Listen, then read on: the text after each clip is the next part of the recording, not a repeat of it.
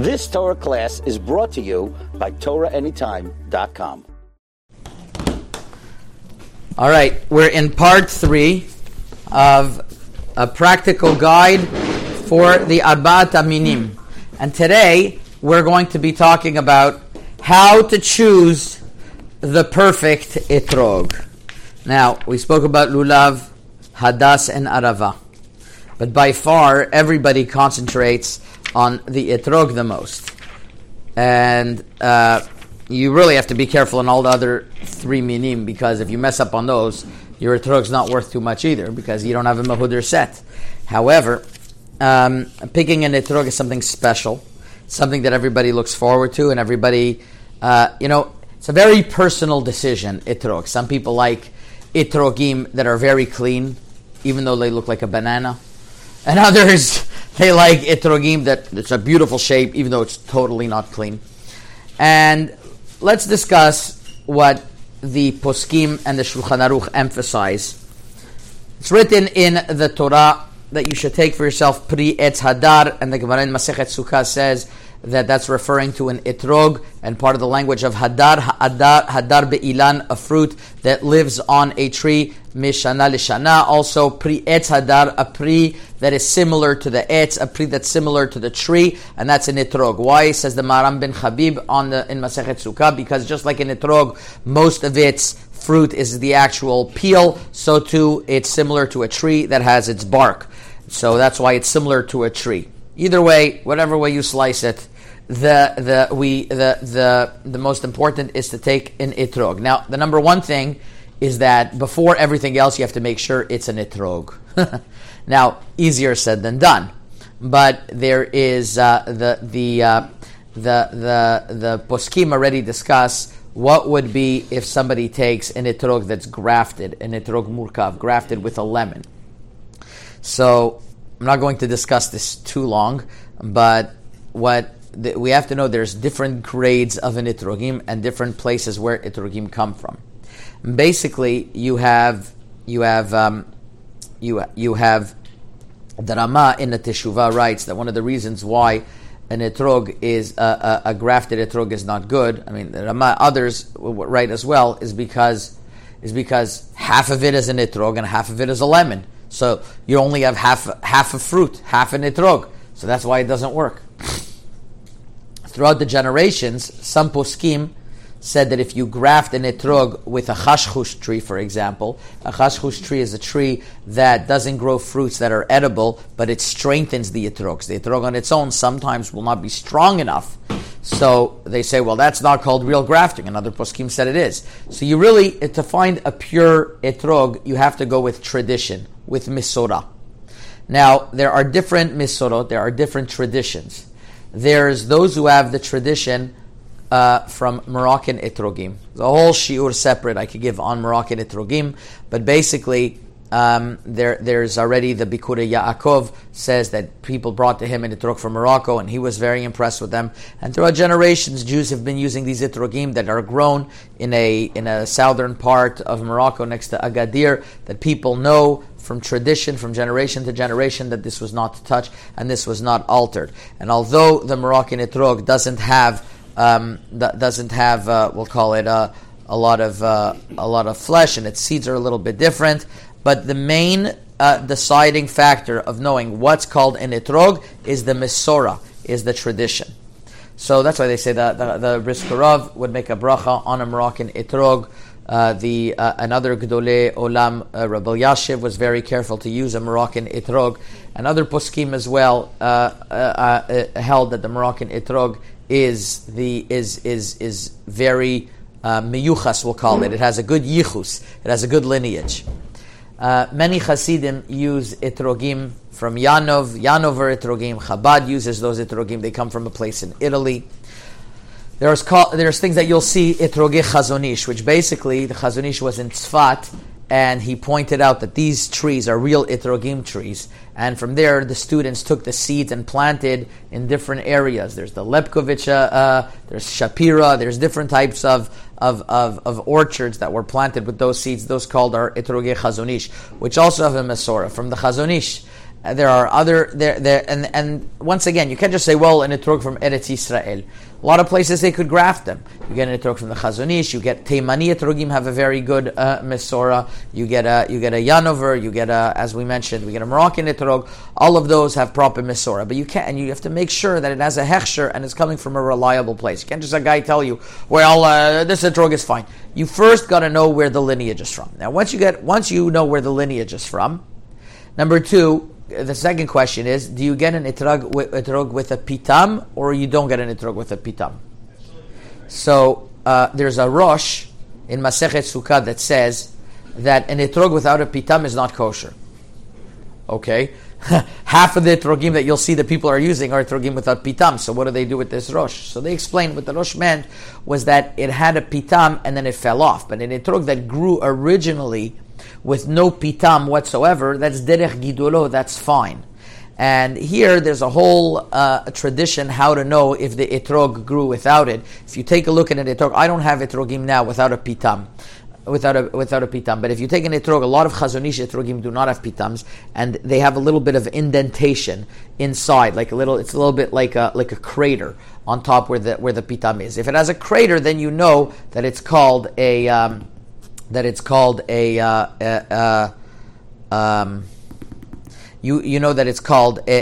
that the pitam fell beforehand. Rabbi Elyashiv was the opinion that the pitam has to fall within a third of the growth of the etrog, because if it didn't fall within a third of the growth, then it's already chayav b'ma'aser, and if it's chayav b'ma'aser, it's a problem.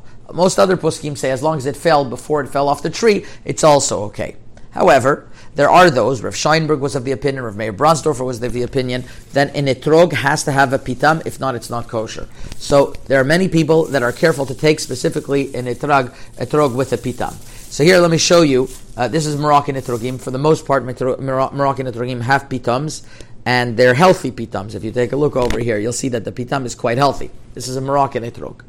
And let's first learn a few more halachot, and then we'll examine the etrog. So now we learned from where it has to come from. Number two, we learned that it has to it's preferable if it has a pitam. Even if it doesn't have a pitam, it's also kosher.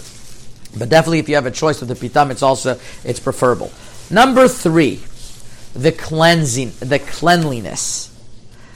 The more clean the etrog is, it has to be mehudar. We're going to start with the first level that you have to look for, is its cleanliness. Then we're going to see it's the shape, and then we're going to see other advantages. But let's start with the cleanliness. The Shulchan Aruch writes in Siman Taf Resh Mem Chet Seif Tet, Alta chazazit o yalefet alav. Let's say a blister is on the etrog. So if it's in 2 or 3 places, it's pasul. If it's in one place, if it's on most of it, it's pasul. And if it's on the chotam, then even a little bit of it is pasul. What's a chazazit? The chazazit is a blister. You don't normally find blisters on etrogim. For example, I don't know, this is not a very good picture from the Dirshu, but I don't know if you're going to be able to see over here. It's like little blisters. So if it's on the bottom of the bottom and it's not on the chotam, then 2 or 3 places is like the majority of the etrog is a problem. But if it's on the chotam, even a little bit is a problem. Now here I'm going to explain what's the chotam and what's not the chotam. An etrog starts curving up on top, right? The bottom is not the chotam, the top is the chotam. There's a machloket Rashi and the Rambam, what's called the chotam. According to Rashi, the chotam is where your eye meets the curve, which is around here. According to the Rambam, the chotam is the upper slope. We're machmir both. We're machmir that already from around the curve, and anything that's above is already called the chotam, and it's a problem. I have a trick that I learned from my Rabbanim when we learned Arbat Aminim how to tell what the chotam is. It's very simple. You put it on. Let's see if the video can catch this. You put it on the table, and you look on the bottom where it could start curving. And when it starts curving, that's the chotam. So over here it starts curving, for example, down here. So that's where you know where the chotam is. Different chotams on the etrog. Like over here, it curves a little bit higher. Here, a little bit lower. And this is where it matters. You have to look for a blister. Now, you're going to tell me, Lebar, there's no blisters on any etrog I've ever seen. You're right, because those etrogim don't usually make it to the market. But what does make it to the market is what the Shulchan Aruch writes in Seif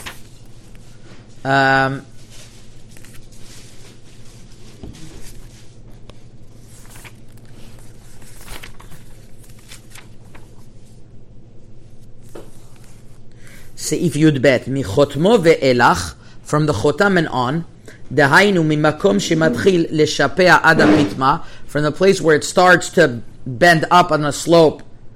Posel chazazit, chazazit is posel, vechol shinui mar'eh, and any difference in color, bechol shehu, even a little bit, which means those dreaded black dots.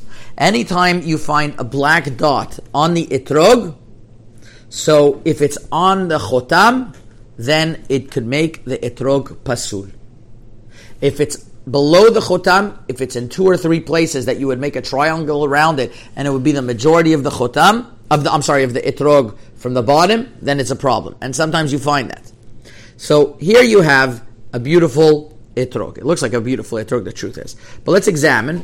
As I am examining, now where do you hold an etrog? You don't look at it like this, because it's written Pri Etz Hadar, and the Mabit writes in the Teshuvah that the way how we measure the beauty of an etrog is you hold it as when you're holding the lulav and etrog, which is over here. So you hold it at normal eye view, and that's where you turn it. If you don't see any black dot, it's kosher. Even if close by you'll see a black dot, but you don't see it at eye bird view, it's kosher. Now, if there's a dot there and you would see it a little closer, could be it's not mehudad, but it's still kosher. Some say it's also called mehudad.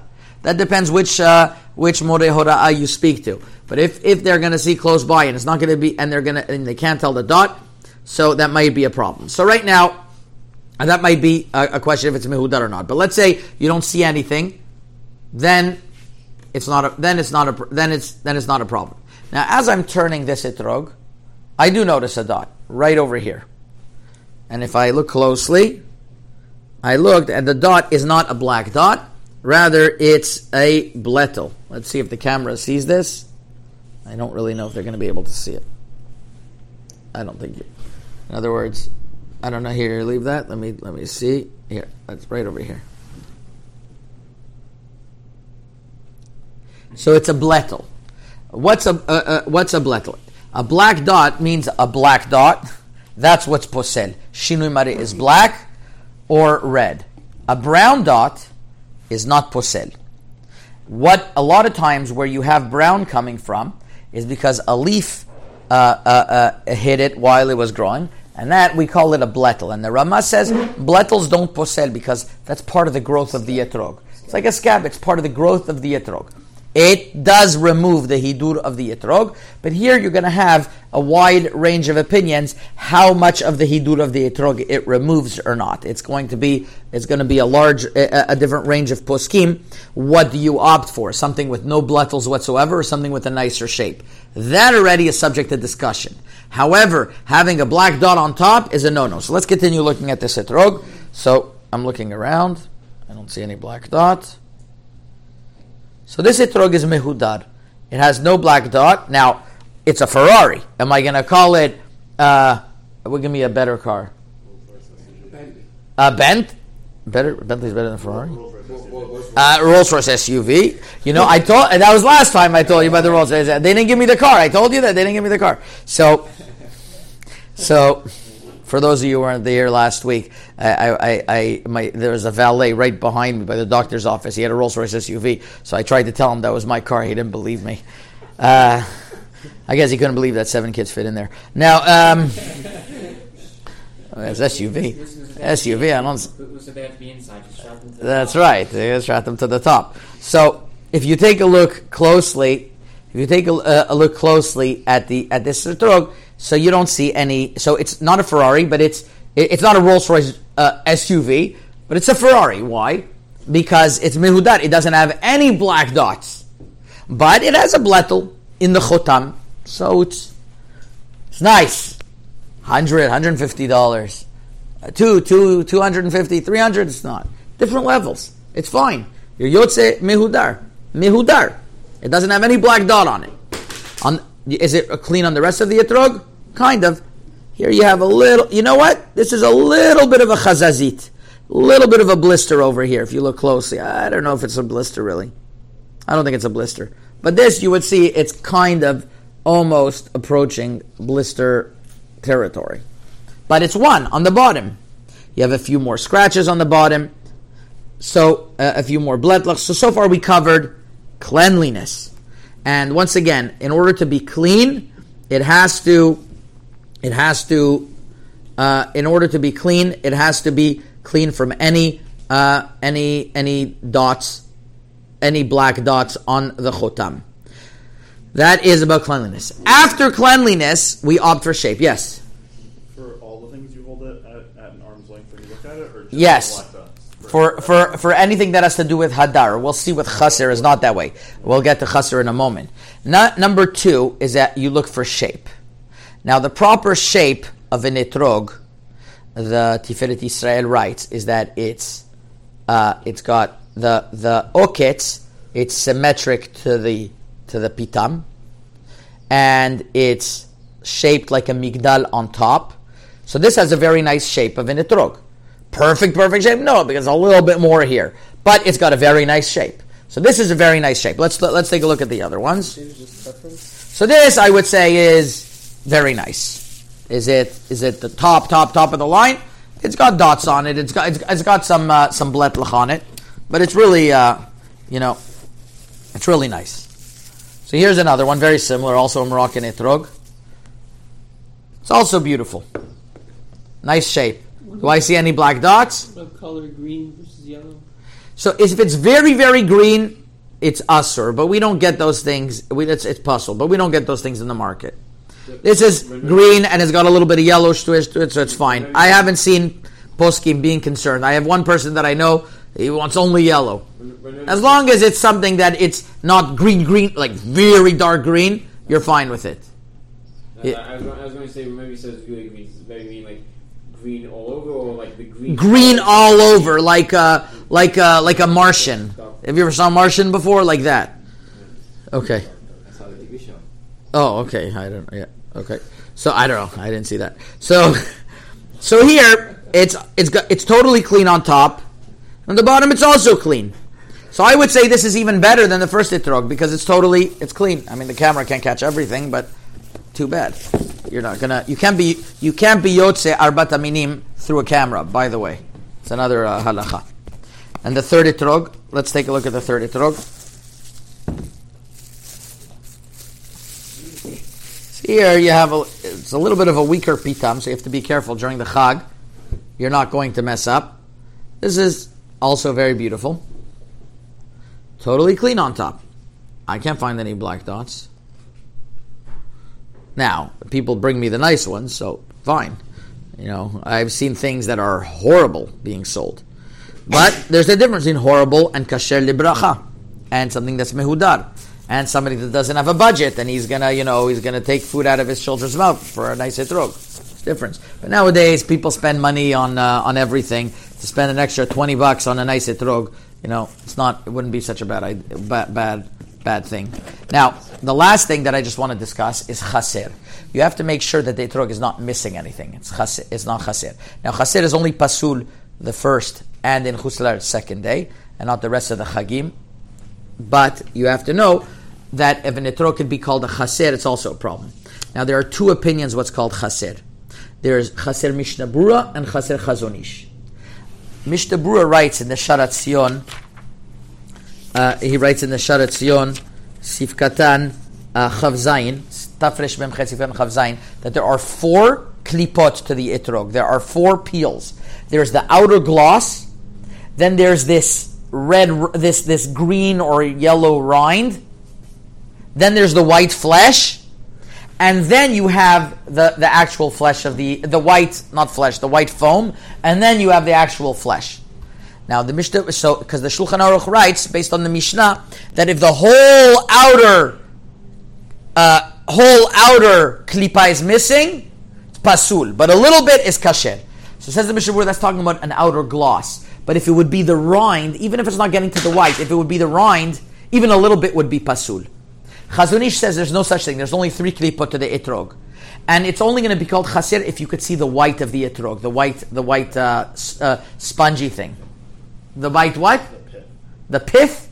Oh wow! I learned a new English word. So says the Chazon Ish that if the etrog is missing a little bit, that you can't see the white yet, but it's missing a little bit of the rind, it's not pasul. And Mishnah Berurah says it is pasul. In Yerushalayim, many times I would be sitting by great Rabbanim being posek these questions. They would tell the guy, "This is pasul Mishnah Berurah, kasher Chazon Ish." Yeah, because it's missing the rind, but it's not getting into the white. So that you also have to look. And that you could look with a magnifying glass, because chaser is not a matter of if it's hadar or mehudar, it's just missing part of the etrog. So that's also a very important detail to remember. So once again, let's recap. Etrog has to have good lineage. Etrog has to make sure that the pitam didn't fall off. But as long as you know that the pitam was there and then it fell off while it was growing, most poskim say it's okay. Some are machmir to take a pitam. Then we said the number one thing you have to look for is cleanliness. Cleanliness means no black dots on top and throughout the rest of the etrog. After that, bletlach, which is the leaves that are a little bit brown. That's going to be subject of opinion how important it is or not. There's going to be some that are going to say the shape is more important. Some are going to say having bletlach is more important, but that's up to discretion. You really should pick an etrog also that you connect with. Really, it's your heart. The etrog is a heart, so you can connect with it. But I'm just giving you the basic rules. And after you have cleanliness, it comes shape, and shape means that the oketz, the stem, and the pitam are aligned symmetrically, and also it has a beauty to it. After that, we came with chaser. With chaser, we said there's chaser Mishnah Berurah and chaser Chazon Ish. You have to make sure not to have the etrog chaser at all. Chazaku Baruch. You've just experienced another Torah class brought to you by TorahAnytime.com.